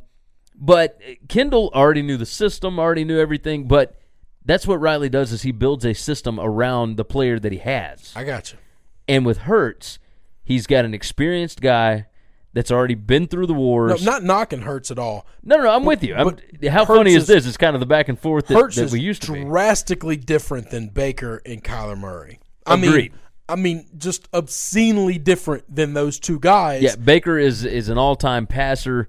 Kyler is all-time passer, but is also super fast. No, I'm he's talking super fast, speed demon fast. But he can throw the football with the best of them as well. Yeah, absolutely. Trying to put Hurts in the category of those two guys is just not. It's not fair. That's not okay. They're just different guys. Now, there will be people that set the expectation level of that because of what Riley has done with those first two quarterbacks, right? Like they will expect he's probably going to be a Heisman finalist and he needs to make the playoff. Shame on those people. I don't think if that's needs the to be level of standard for success, then shame on you. Because you know that's what will happen. 4 teams get to go to the playoffs. That's it. That's the list. Well, Oklahoma's made it the first 2 years of Lincoln Riley's tenure. I get that, but to assume that he's going to do it every year is just not okay. No, and that can't be the standard. I am on your side on this. I agree with you. I think he goes in, he wins 9-10 games. I think that's a pretty good deal. But he has done this with grad transfer, or not grad transfer, but just transfers, period. He's done it with transfers before. Well, that's what Hurts is a grad transfer. Yeah, but I'm saying the other guys he had at least for a couple of years. Kyler sat behind Baker. Baker had a couple of years. That's right. So, but they both came from different places. Kyler came from Texas A&M. He did not look like near the quarterback at Texas A&M that he turned into at Oklahoma. And Baker Mayfield looked really good at Texas Tech, but he turned into a whole different beast at Oklahoma. I can only imagine what Jalen Hurts will look like when he gets done in Lincoln Riley's system. Correct. I think this was a move that may have made him millions of dollars. Oh, it could have made him an NFL quarterback. Yeah. I think Riley is that good. The NFL game respects Lincoln Riley's offense so much. And I think that might have been part of why Hurts decided to go this route. Oh, I absolutely agree with that. Now, if you think you can go in this system and you can look really good and you can win, this is the right move. It was surprising to me because I didn't think it was an option. I figured Lincoln Riley would have gone after a quarterback that fit his system because the last two guys looked a lot alike in how they played. They're both undersized, and they both moved pretty well, and they both could sling it with anybody. Yeah. At one of these days, we're going to talk before the NFL draft because, by the way, are we going to the NFL draft? It's in Nashville, right? Yeah, I don't know about that. We'll see. We'll see. We're also planning on a barbecue trip sometime soon. I want credentials. I don't want to go as it's really hard. It's actually a lot harder to get into than you think because I've been Googling to try to get into them. You can't just go to the NFL.com and buy tickets. Well, I thought the one in Nashville was supposed to be free. No, it is free. It doesn't cost anything, but there's a lottery system. You can't just walk up and say, I want in. Oh, okay. Either way, this is a story for another day.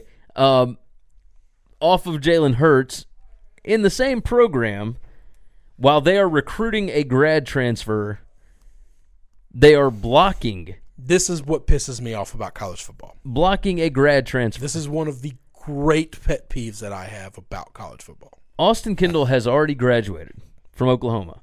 He's got one more year of eligibility. Is that right? Or is it 2? I don't know. Either way,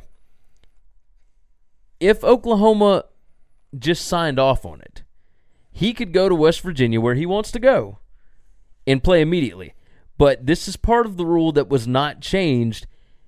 a school can block a player from playing immediately. Now, if Kendall really wants to play at West Virginia, but I thought as a graduate transfer they can. If you graduated, you can go anywhere you want and play immediately. Nope, the school can still block you from playing that very next year. See, I didn't know that. And Oklahoma is trying. That's why I thought Jalen could have gone anywhere because he graduated. Now, Alabama would not have blocked Jalen. Don't say that. Just don't say that. If he wanted to go to Auburn or he wanted to go to LSU, you can bet your ass he would have been blocked, Gary. Don't say that. You know what? I mean, maybe you're right. Because it's one of the reasons why I have the problem with Nick that I have. I've been consistent about this all the time. It's not I hate him because I ain't him. It's I don't like the way he plays the game. You can say he plays it to win, and that's fine, but he gets up there and he openly calls kids who want to transfer out of his programs quitters from a podium which millions of people listen to. But yet he'll go take somebody else's transfer in a heartbeat. I guarantee you. That is my problem. I guarantee you. Oh, he wouldn't call him a He would never call Jalen Hurts a quitter. But I assure you of this. Jalen wasn't going to Auburn and he wasn't going to LSU. Gus Malzahn made a late push for Jalen Hurts. That ain't happening. You might be right. They might have tried to block that one. And I think that's garbage. I think if a coach can leave at the drop of a hat with no repercussion whatsoever and nothing stopping them other than some language in a contract that they got to sign because they're being compensated, then I think the players who are not being compensated with anything other than a scholarship should be able to say, I'm going to drop this scholarship and I'm going to go pick up this scholarship with no questions asked. Everybody that recruited this kid is gone. Yeah. His OC is gone. His quarterback coach is gone. Why should he have to stay at a school where the people that sold him on that school are no longer there? Well, now, are you talking about Oklahoma or are you talking about? Well, I'm talking about Jalen. Because Oklahoma, they're still there. They're all still, same thing with Oklahoma. The guy that recruited him, well, I guess he's still there. No, he's still there. That's what I'm saying. He's still there. Anyway, but it doesn't matter. Lincoln could have left tomorrow for the NFL. No, he could you're leave right. Tomorrow for another job. Did you see the Jaden Hazelwood kid, the 5-star receiver that's now at Oklahoma, that called the Georgia coaches fake and not genuine? Because he was going to go to Georgia. He had been committed to him for a long time. He's from Georgia. He was going to go to Georgia, but Jim Chaney was in his house talking about all the stuff they were going to do with him. They were going to change up the offense for him at Georgia, da-da-da-da. And days later, Chaney's gone to Tennessee. And that's what he was talking about. He said, they're all fake. They're going to sell you on this. They're not genuine. They're going to tell you all these things that they're going to do with you, and then they'll leave. They'll leave. This is why the players have to be able to transfer without repercussion. And I'm okay. I understand it can't be the Wild Wild West and all this other stuff, but you should be able to get one transfer. You can't be a free agent every year. You can't transfer every year, but you absolutely should be able to say, you know what? I was sold to this team. I came to this school. I was promised all these things. I got here, and I just didn't like it. Well, it's what I said on the Daily Show the other day, which is you better be in love with your head coach. You better be in love with you better be in love with the place. Yeah. The program and everything that is there. You better love that.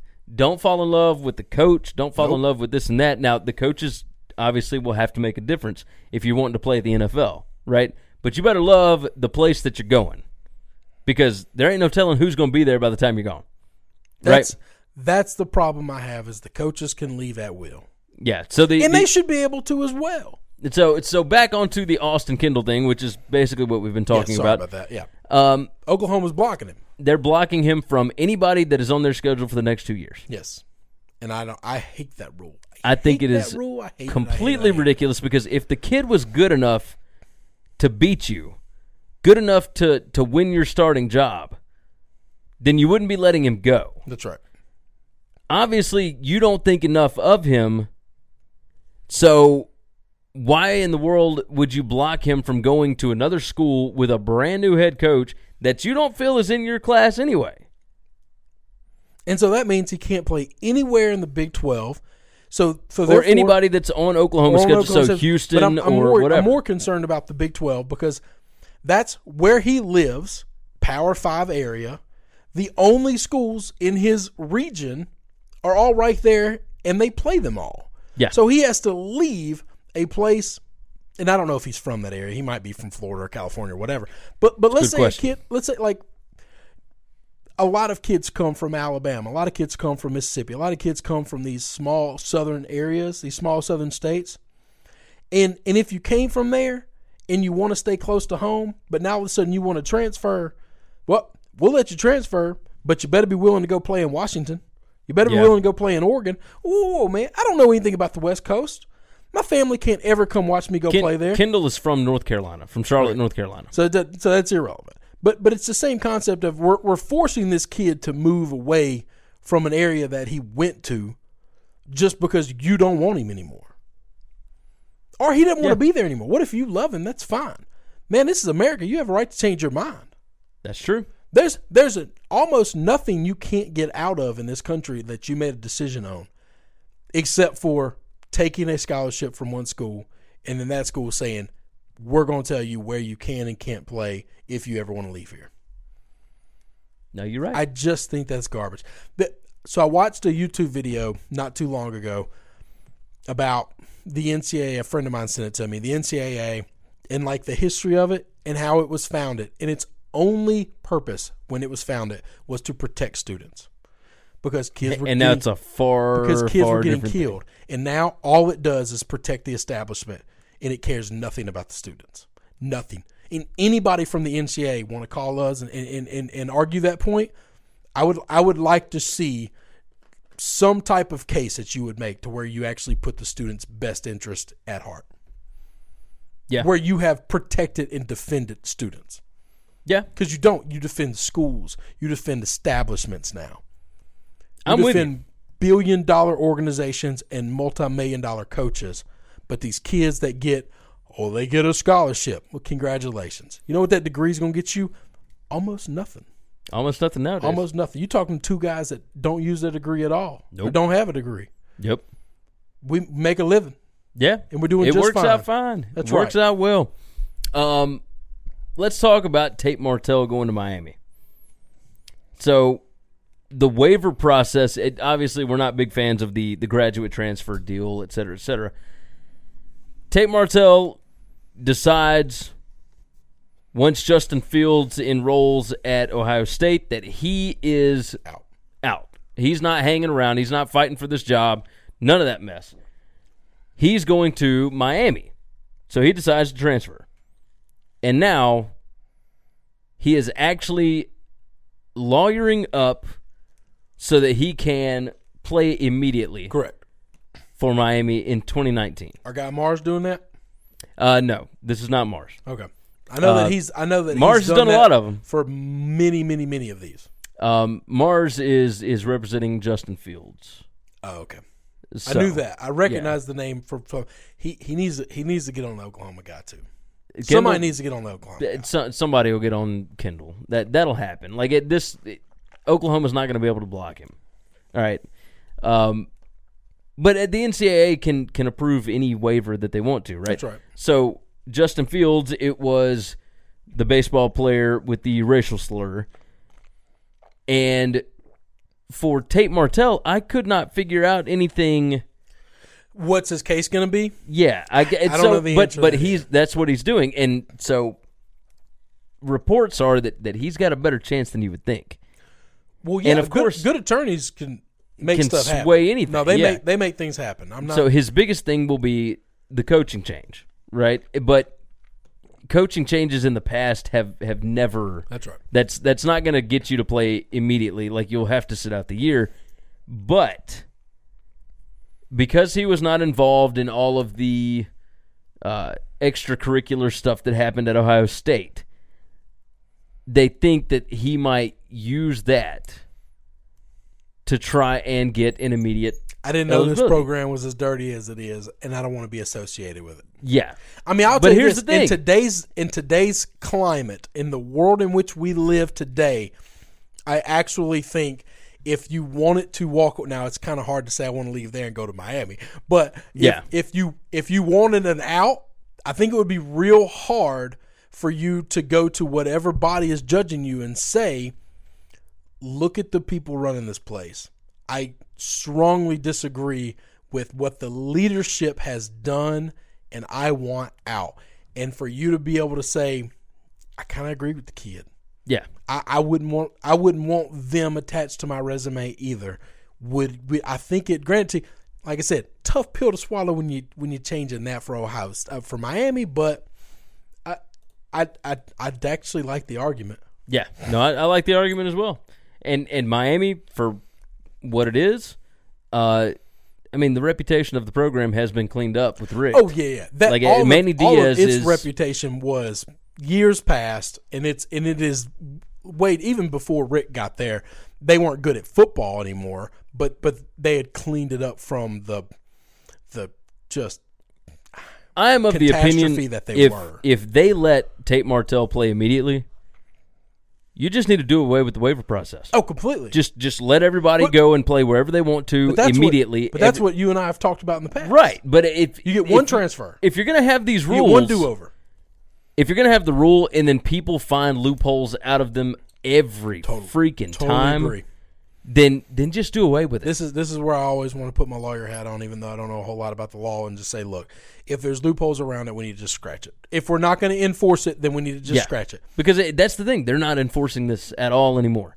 Kids are playing immediately over the past 3-4 years. The number one question I ask about a rule is, what is its purpose and who is it hurting? Yeah. Okay. These are the two questions I asked. Does it serve a purpose? Does it actually serve a purpose? And who is it hurting? And when you ask, if I said everybody should be able to transfer once, free of charge, no ifs, ands, or buts, no questions asked, no penalty, you just get one do-over in life. I was 17 or 18. I made a commitment.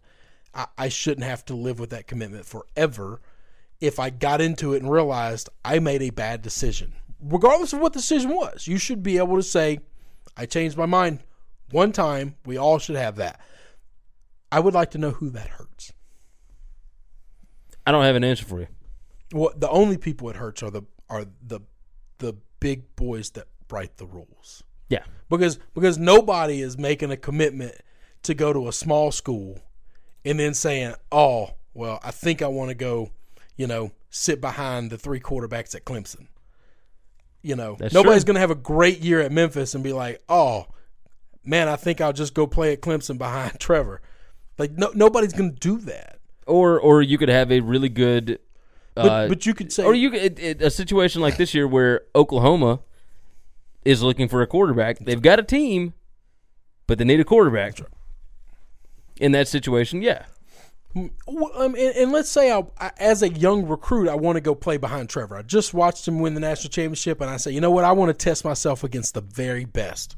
I want to go play behind him. Then there's nothing wrong with it. I want to see if I can beat him. And if you get there and you realize he's a true freshman and he says he's going to stay for 4 years, and you're like, all right, I'm not doing this. It's okay to say, I tried. I tried to beat the very best, and I couldn't. And there's no shame in that. So let me go play somewhere else where I can play for 3 years and then do whatever I can do. Well, it's like Justin Fields. Yeah. I don't think there's anything wrong in that. Nope, I agree. I agree. I don't like the blocking, though, even more than the having to fight the NCAA for waivers. At least the NCAA has kind of turned over a lot of these waivers and given in. I really hate the blocking. I mean, that that part of the rule should have been rewritten at the same time that the other transfer stuff was done, right? It should have been rewritten, and it wasn't, and now Oklahoma's taking advantage of it, and I think it makes Lincoln Riley look small. Yeah. I mean, it's not a good look for them whatsoever. I don't think it helps you out recruiting in the future. I don't know, but man. I could be wrong. Nick has blocked plenty of people, and he's never hurt being recruiting. He just never has. Well, most people don't believe that they're going to end up recruiting or transferring. That's the thing. Like, if you want to be an NFL player, you go to Alabama. I don't know, man. But guys tried to follow Kirby, and he blocked them. There was one guy, but doesn't matter. This is one guy. One is too many, but it didn't hurt Nick in recruiting after that. Sure the hell wish it would have. Yeah, okay, I'm with you. Now that ended up going the way it was supposed to. That's right. But even still, it didn't stop him from stepping to a podium and calling the kid a quitter. That was a different kid. Just saying. Blake Barnett. That's who he was talking about. And that's because Blake Barnett quit on his team in the middle of the season. Doesn't matter. So I understand the different side of that. You're talking about semantics. That does not matter. All right, that wraps up our college football transfer talk, I guess. Like, I don't know what segment we're going to call this, but that's what that is. As always, show is brought to you by Tunica, Mississippi, South's premier sports gambling destination. 6 incredible sports books. Go check them out at tunicatravel.com. We will be at Hollywood Casino this Sunday? Yeah, January 20th. I had to double-check myself. That's all right. I'm like, that's okay. January 20th. We're going to be there about 11 o'clock. The show starts at 12:30. Come hang out. We're going to go for about an hour. We'll be done about 30 minutes or so before the Rams and the Saints kick off. Food and drink specials. It's going to be a good time. Hollywood Casino, January 20th. Come hang out with us. We want to shake your hand. We want to tell you thank you for your support. We appreciate you guys. We'll see you next go-round.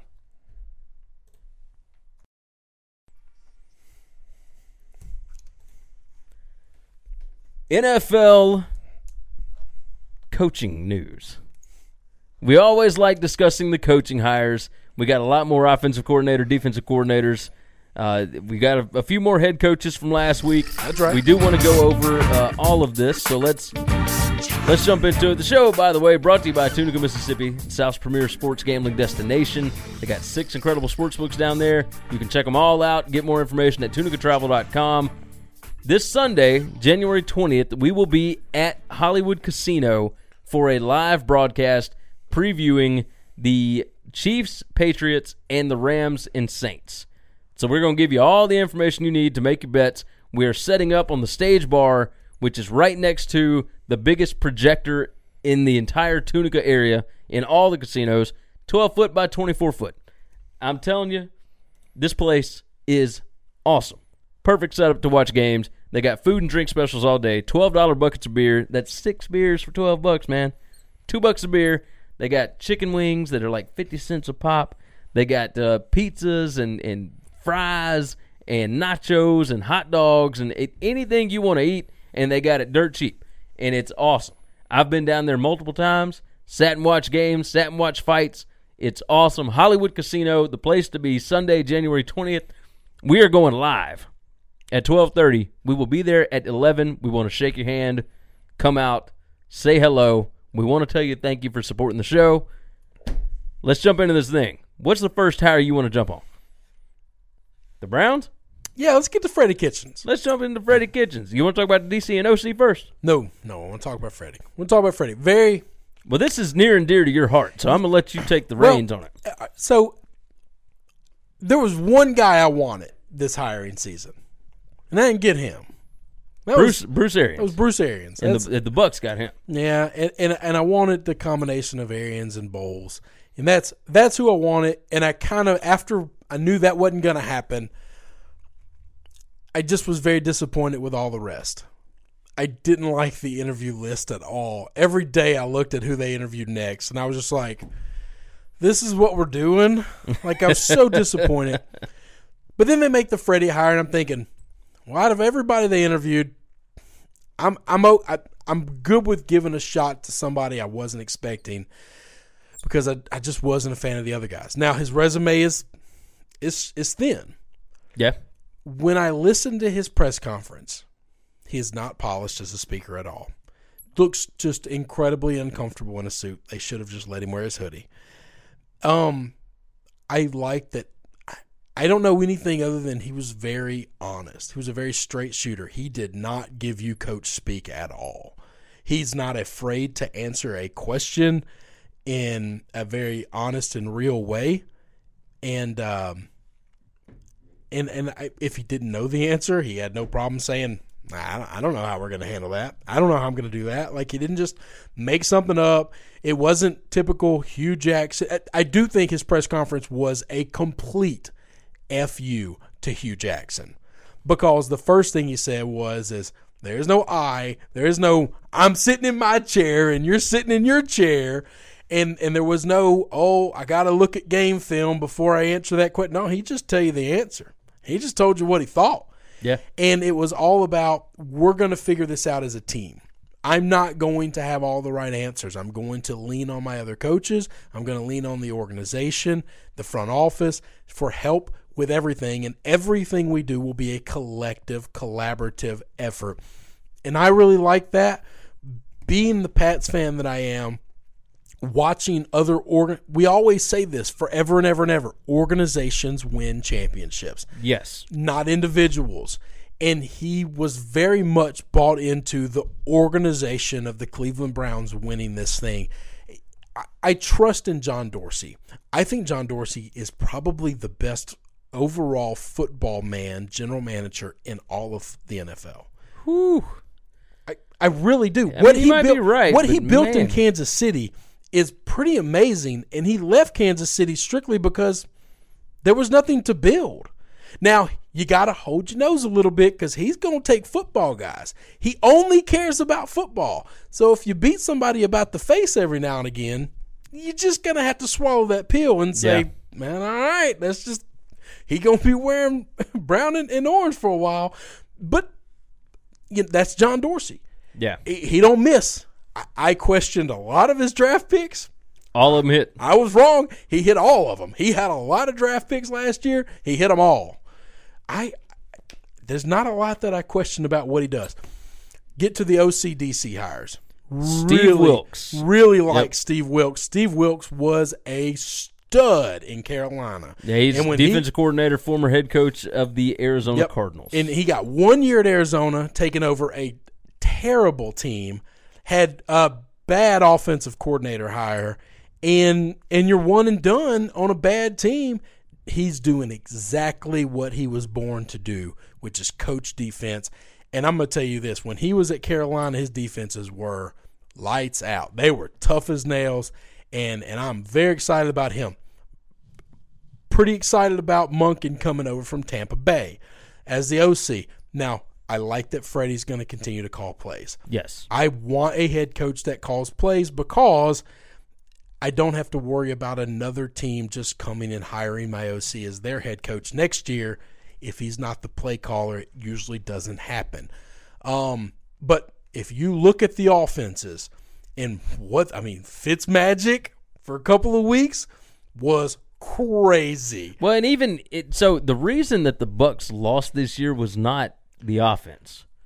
No, and not until Jameis got back. And then I think there's only so much you can do with Jameis. But even then, they were still putting up points. Some games, yeah. So there were some games, but you're right. But through an NFL season, just pure total garbage. Yeah, the defense was awful, and the defense cost them a ton of games. And I think he was ultimately fired because, or let go because. The whole staff was. Yeah, but there was talks that he was going to get the head coaching job. They were just going to get rid of Cutter and move him up. Ooh.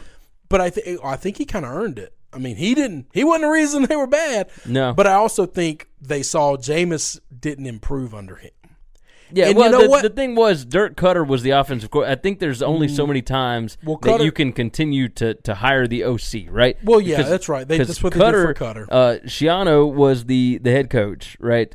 And then Cutter got hired to well, at one point in time, to fix the plays, like Cutter took over play calling. I'm thinking play calling wasn't your problem.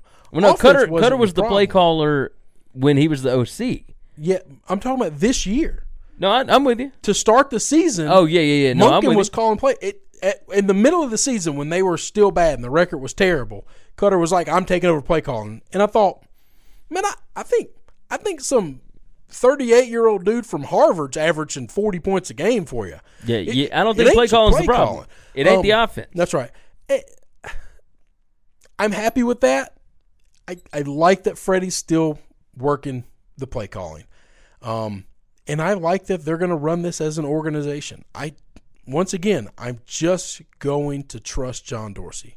I think he knows far more about this stuff than I do. Freddie Kitchens has been around the world. He's got the freakiest resume out of any NFL coach standing right now. Yeah, it's insane. And that's not like freakish good. Like this guy, based on merit, based on resume, did not deserve this job compared to everybody else that interviewed for it. I'm very glad that he's the guy over everybody else that interviewed for it. He's a football guy. I like football guys, and I like him as a man, the way he took accountability when they asked him hard questions, the way he doesn't just give you coach speak. He doesn't do the Belichick thing where he just gets up there and mumbles and gives you nothing. He's going to answer your questions very honestly, and if you said something or asked him about something inappropriate, he has no problem telling you, just putting you in your place. Yeah, I'm not going to answer that. I'm very excited for what Cleveland football has to come in the next couple of years. Let's talk about something else I know you're excited about. Vic Fangio. Man. The Denver Broncos got a good one. Bears DC. They hired offensive line coach Mike Munchak, who was second for the job, I think. Right? Yeah, and he was the other. Yeah, he was their OC is quarterback's coach from 49ers. Rick Scangarello. And Munchak was, so those were their two, option B and option C if they don't get Fangio. Yep. And there were a lot of talks that Fangio wasn't going to take his job. That dude's a 60-year-old guy that's been a DC his whole life. And there's a lot of people that think, hey, man, I'm good at this, and I'm very happy doing it, and I'm paid pretty well. And things are rolling so well in Chicago with this new defense we got. Why would I leave and take a head coaching job? He took it. And then he brought the DB coach with him to be their defense coordinator. You know how much Ed I love Donatel. this Bears defense. And now I have no idea what they're going to look like because two dudes that were just stud coaches just left. Yeah. They're going to be hard to replace in Chicago, man. You're right. I would not be worried about Parkey right now. I would definitely be worried about trying to fill those shoes. Yeah, because the defense won them games this year. Oh, totally. Just bottom line. And I think Fangio is an elite level coach. I really think he's good. I don't know that he's going to be a great head coach. I've talked about this in the past. In the NFL, all sports do this. All the corporate world does this. There is a philosophy that people get promoted to a point of failure. The reason you get a promotion and then another promotion, then another promotion, then all of a sudden the promotions stop is usually because you got pushed up to a point that you're not good at that job anymore. Because the job that you have now is not the job you did last time. They're totally different. I think that happens in the NFL more than any other sport where you can be an unbelievable offensive-minded coach or an unbelievable defensive-minded coach. But when you have to sit in the head chair and make all decisions, you're not good at that job. I don't want to see that with Fangio because I like him, and I like that defensive guys are still getting jobs. I'm with you. Let's talk about the Dolphins coach. I do think the Bears are going to be nasty. The Broncos are going to be nasty defensively. Oh, I agree with that. The Dolphins, Brian Flores. Okay. Linebacker coach from the Patriots. I was a little surprised. Very green. Very green. Yeah.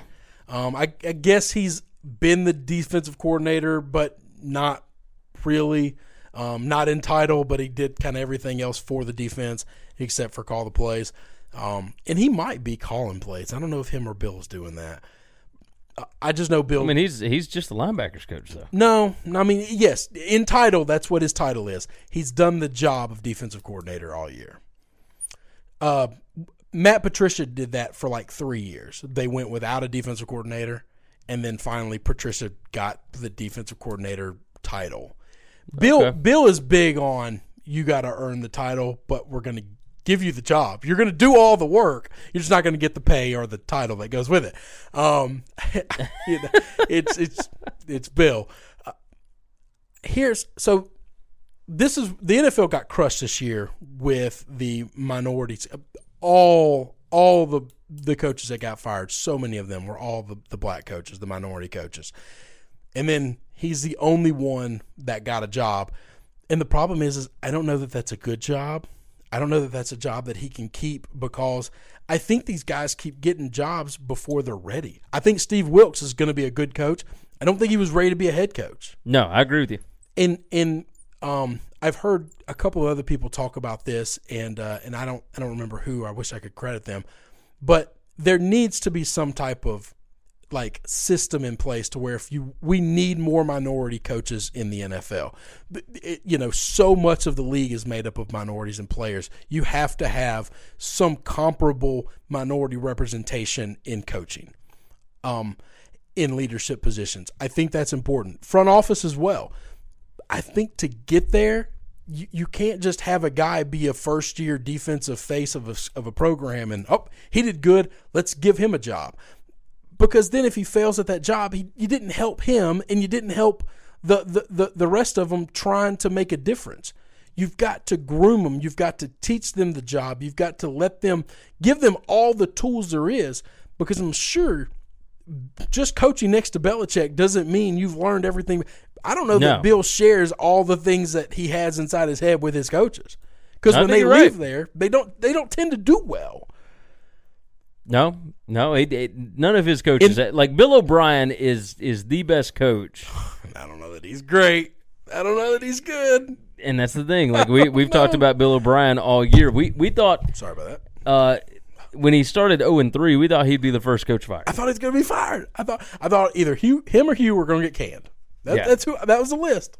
And then he goes on he wins 9 10 in a straight. row. No, he won 9 straight. It was just crazy. But like 3 of those games, the other team just the first 3, the other team was like, "Here, I need you to get a win so you don't get fired and you stick around for the next decade." Yeah, give him an extension, and then it keeps going, and then it just kept going. So I don't really know how to handle that. I don't know what Miami's doing. That's my biggest problem. Idea. I don't, and they're talking about Tannehill's thinking about. I think he's a free agent, and he's talking about leaving. I don't know who's going to be the quarterback there. Kyler Murray. There have been reports. Okay. There have been reports that they're in like tank for Tua mode, but that doesn't really happen in the NFL. And if it does, and you tanked for Tua, and if you do, I don't know that that's a bad plan, by the way. But if you do tank, this is a place where you got to wear that resume. And so if you go 15-1 or 0-16 or 1-15, sorry, the other way, like, and then the next year you get the guy you were hoping to get, and let's say you go, 5-11. Yeah, I was trying to come up with a not a terrible record, but not like a great record. I think there's a lot of places that were like, we knew we tanked last year, but we tanked last year, and then you started a losing record this year, we're going to fire you. Yeah. Like, I think you can lose your job. I don't know that if I'm the coach, I would buy into that. If you create a losing culture, yes, it is tough to get out of that. Really, really hard to get out of that. And this is not college where you flip over players. No. Right? You can't go get a bunch of graduate transfers or JUCOs and just be studly the next year. You got guys under contract. Yeah. And they are going to be your team. And that is what it is. I don't know what's going on there, and I hate that he ended up there. The Bengals hired Zach Taylor. I don't know what in the hell is going on in well, you know exactly Cincinnati. What's going on. The same thing that's going on everywhere else across the league. Anybody that has ever graced the presence of Sean McVay is getting a job right now. And Zach Taylor, the quarterback's coach of the Rams, is now the head coach of the Cincinnati Bengals. So I heard... I mean, this kid is young, and he might be fantastic. So I followed Jason Lockenfleur, and I listened to him a lot. And I heard him say today in an interview that any owner that has sat and talked with Sean McVay knows how much of a unicorn Sean McVay is. If he is so much a unicorn, that doesn't mean that everybody who has pet the unicorn or fed the unicorn is going to be a unicorn. Why do you think that they got anything out of him like he has? I think this is the most foolish trend I've ever seen, and I do think that we are about to get into a world of haves and have-nots for the next 2 to 3 years. All right, here's his coaching resume. Texas A&M grad assistant from 2008 to 2011. Dolphins assistant quarterbacks coach in 2012. Dolphins quarterbacks coach 2013 to 2015. Was Gates with the Dolphins those times, I wonder? I know for obviously 2015, 2014, but I wonder if I have no idea. I wonder if he was there for 2012. 2015, he was the offensive coordinator. Okay. There. Here is the connection. He was the offensive coordinator and quarterbacks coach for the Bengals in 2016. Okay, so and they know who he is. And then the Rams in 2017, he was the assistant wide receivers coach. and then in 2018 he was the quarterbacks coach. Okay. And so he's got history with the Bengals. He played quarterback at Nebraska. And he was under Bill Callahan. And if he coached under Gase, because I actually do respect Gase as a head coach and an offensive mind. I think he's a sharp guy. Well, I think he used to be. I don't know what the hell happened the other day. But he was there. Well, no, he wasn't there for Gase. He had to be there for his 2015. But Gase was there 2016, 2017, 2018. Gase wasn't there in 2015? No, Gase was only there 3 years. Oh, wow, I didn't know that. I was about to Who was there before him? Joe Philbin? I don't know. I don't remember who it was in 2015. But no, I don't think Gase was only there 3 years. So, I mean, that's interesting. I don't know off the top of my head. And I'm looking it up right now, as a matter of fact. Yeah, I don't know. I don't know who it was. But yeah, I thought, like, I didn't know what the connection was. Mm-hmm. But that's the connection. Well, I knew he had a connection to Sean McVay. I mean, I knew that's what's going on. Joe Philbin was the head coach until October 5th. They went 1-3 to start. Dan Campbell. And then Gase came in. So the whole time he was there, he was under Philbin. Under all those positions. Philbin and Campbell. And Campbell for half the season. Yeah. Yeah, that's not good. Joe Philbin's not a good coach to learn under. So I don't know. I mean, he's associated. They might be tanking for 2-2. They might be. Hey, you might be right. I don't know. I can't make sense of it. That's a bad organization. Yeah. Let's wrap up with Cleveland's getting better. Yeah. And Cincinnati's taking their place. Let's wrap up with the OCs and DCs. The Jags hired John DeFilippo, great offensive coordinator, not necessarily a good play caller. So it works out well. So, I mean, is Marrone going to call the plays? Oh, yeah. Marrone calls the plays all the time anyway. Marone's Okay. called the play this year. I mean, he's a play caller. He's an OC. He's an offensive guy. So, yeah, I actually think that's a pretty good hire. Vikings hired... This is the best hire. Gary Kubiak. This is the best hire, in my opinion. Or actually, no, he didn't go to the Vikings, did he? I thought the Vikings kept... No. He's not an OC. Kubiak isn't. Yeah, he is. He's no, because his son got a job with him, but Kubiak is like an off-field assistant. I thought his son was because the quarterback's coach, and no, the guy that took over the job, he is the new offensive advisory role. Yeah, man. Okay, I thought he was going to be the OC. No, he's so who they hired for the OC. The OC is that what was the guy that the guy that took over this year? Yeah, and I can't remember. Is it Kevin something? I'm googling it now. We should have known all this stuff. Yeah, you would think so. Really bad. Kevin Stefanski. That's who it is. And so, but Kubiak's son got hired on the staff as well. Yes, and I knew that, which is why I thought Kubiak was going to take the OC job. I don't think Kubiak wants an OC job. I don't think he cares that much about. Like, he's interested in like game planning and all that, but I don't think he cares anything about. He don't want to be there on Sundays. No, he don't want to work Sundays. I get that. I don't like working Sundays either. Cardinals. They hired Vance Joseph as their defensive coordinator, and I think that's a pretty good hire. Probably good hire. Vance Joseph, very good coordinator. Probably not a good head coach. Cliff Kingsbury cannot find an offensive coordinator. He's offered it to a couple of people, and they've all turned him down. So Sarkisian said no. DeFilippo said no. Jake Spavital said no. Spavital, West Virginia offensive coordinator, that is now the head coach at Texas State. That's right. He took a head coaching job. Ben McAdoo and Jim Bob Cooter are the next two names that they have on their list. Right. I think either one of those will be fine. I think either one's fine. He's going to call his own plays. Yeah. I think had he gotten DeFilippo, that's what he needs. He needs a professional NFL offensive coordinator. DeFilippo was seen in the league as a very good offensive mind. Yeah. He just was a bad play caller everywhere he ever went. And I think going to a place like Arizona where Kingsbury's going to run his offense, he just needed a guy like Filippo. But like I said, it works out well with him in Jacksonville because that's the same setup. Jim Bob Cooter, I think, would be great for him. Ben McAdoo, like, that might help you as far as the former head coaching aspect, but McAdoo was so terrible with the Giants that I don't know. Yeah, he ran a lot of people raw too. Yeah. Jim Bob Cooter, I don't think did that. I don't think he burned a lot of bridges. No.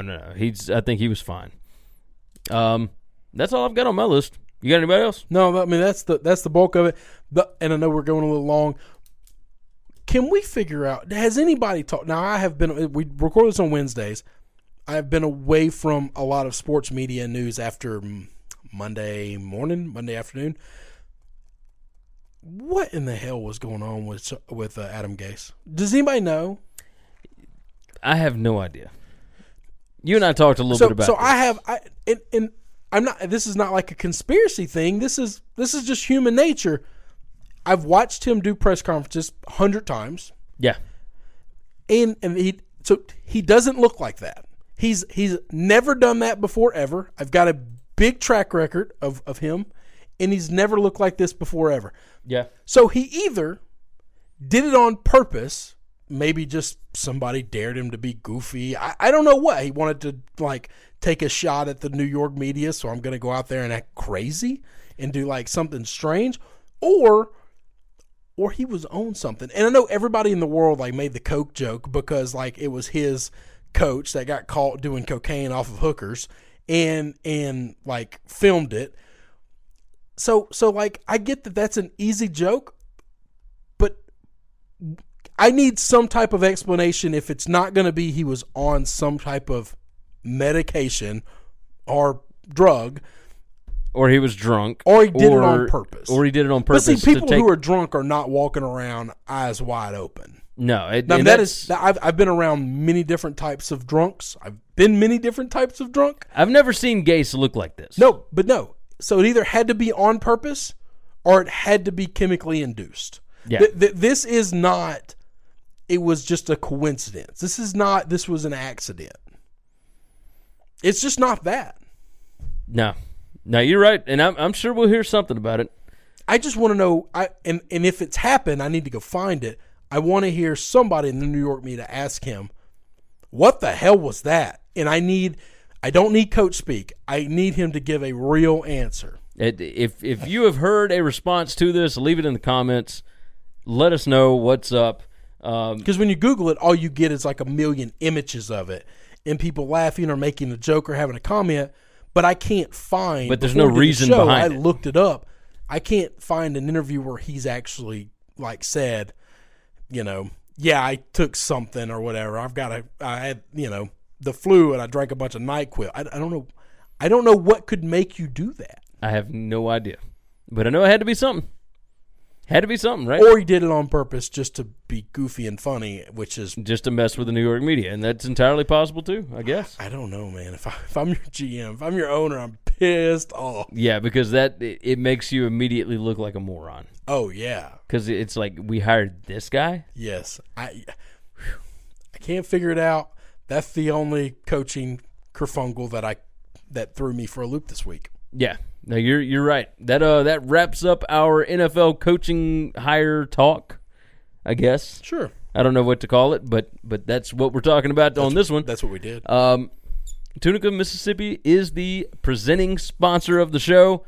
TunicaTravel.com is the place to go to find information on all 6 of their sports books. We are going to be at Hollywood Casino this Sunday, January 20th. We'll get there about 11 o'clock. We're going to shake hands, kiss babies, all the wonderful things. Come and hang out with us. The show starts at 12:30. We're going to preview both games. We're going to give you all the information on what picks you need to make. We are set up on the stage bar right next to the sports book, right next to the biggest projector screen in Tunica at any of the casinos. It's 12-foot by 24-foot. Perfect place to come watch the games. Food and drink specials all day, and the food's actually good. I've had it. I'm telling you, it's fantastic. $12 buckets of beer, $2 a beer. Not bad. Come hang out with us. We want to see you. We will catch you guys on Sunday. It's time for the rundown. Remember, check out winningcureseverything.com. You can give us a like on Facebook, facebook.com/winningcureseverything. You can follow us on Twitter @winningcures. You can follow myself @GaryWCE. You can follow me at Chris B. Giannini, ChrisBGiannini. You can also email the show. That's winningcureseverything@gmail.com. And we now have a voicemail line. That number is 551-226-9899. If you want to call and bash us for talking bad about your favorite team, or praise us, or just tell us about how awesome your team is doing, leave us a voicemail. That number again is 551-226-9899, and we may toss it on the show. Thank you for supporting this show, and until next time, have a good one, guys. Hey, don't forget, subscribe to the Winning Cures Everything podcast on iTunes and make sure you leave a review. For every 25 written 5-star reviews we get on iTunes, we are donating to St. Jude's Children's Hospital and Le Bonheur Children's Hospital in Memphis, Tennessee. So subscribe and review on iTunes, SoundCloud, Google Play, and all your favorite podcast apps. Remember, the Winning Cures Everything podcast. Without the ones like you, who work tirelessly to keep things running, everything would suddenly stop. Hospitals, factories, schools, and power plants, they all depend on you. No matter the weather, emergency, or time of day, you're the ones who get it done. At Grainger, we're here for you with professional-grade industrial supplies. Count on real-time product availability and fast delivery. Call, clickgrainger.com, or just stop by. Grainger, for the ones who get it done. When you need mealtime inspiration, it's worth shopping Kroger, where you'll find over 30,000 mouth-watering choices that excite your inner foodie. And no matter what tasty choice you make, you'll enjoy our everyday low prices, plus extra ways to save, like digital coupons worth over $600 each week. You can also save up to $1 off per gallon at the pump with fuel points. More savings and more inspiring flavors make shopping Kroger worth it every time. Kroger, fresh for everyone. Fuel restrictions apply.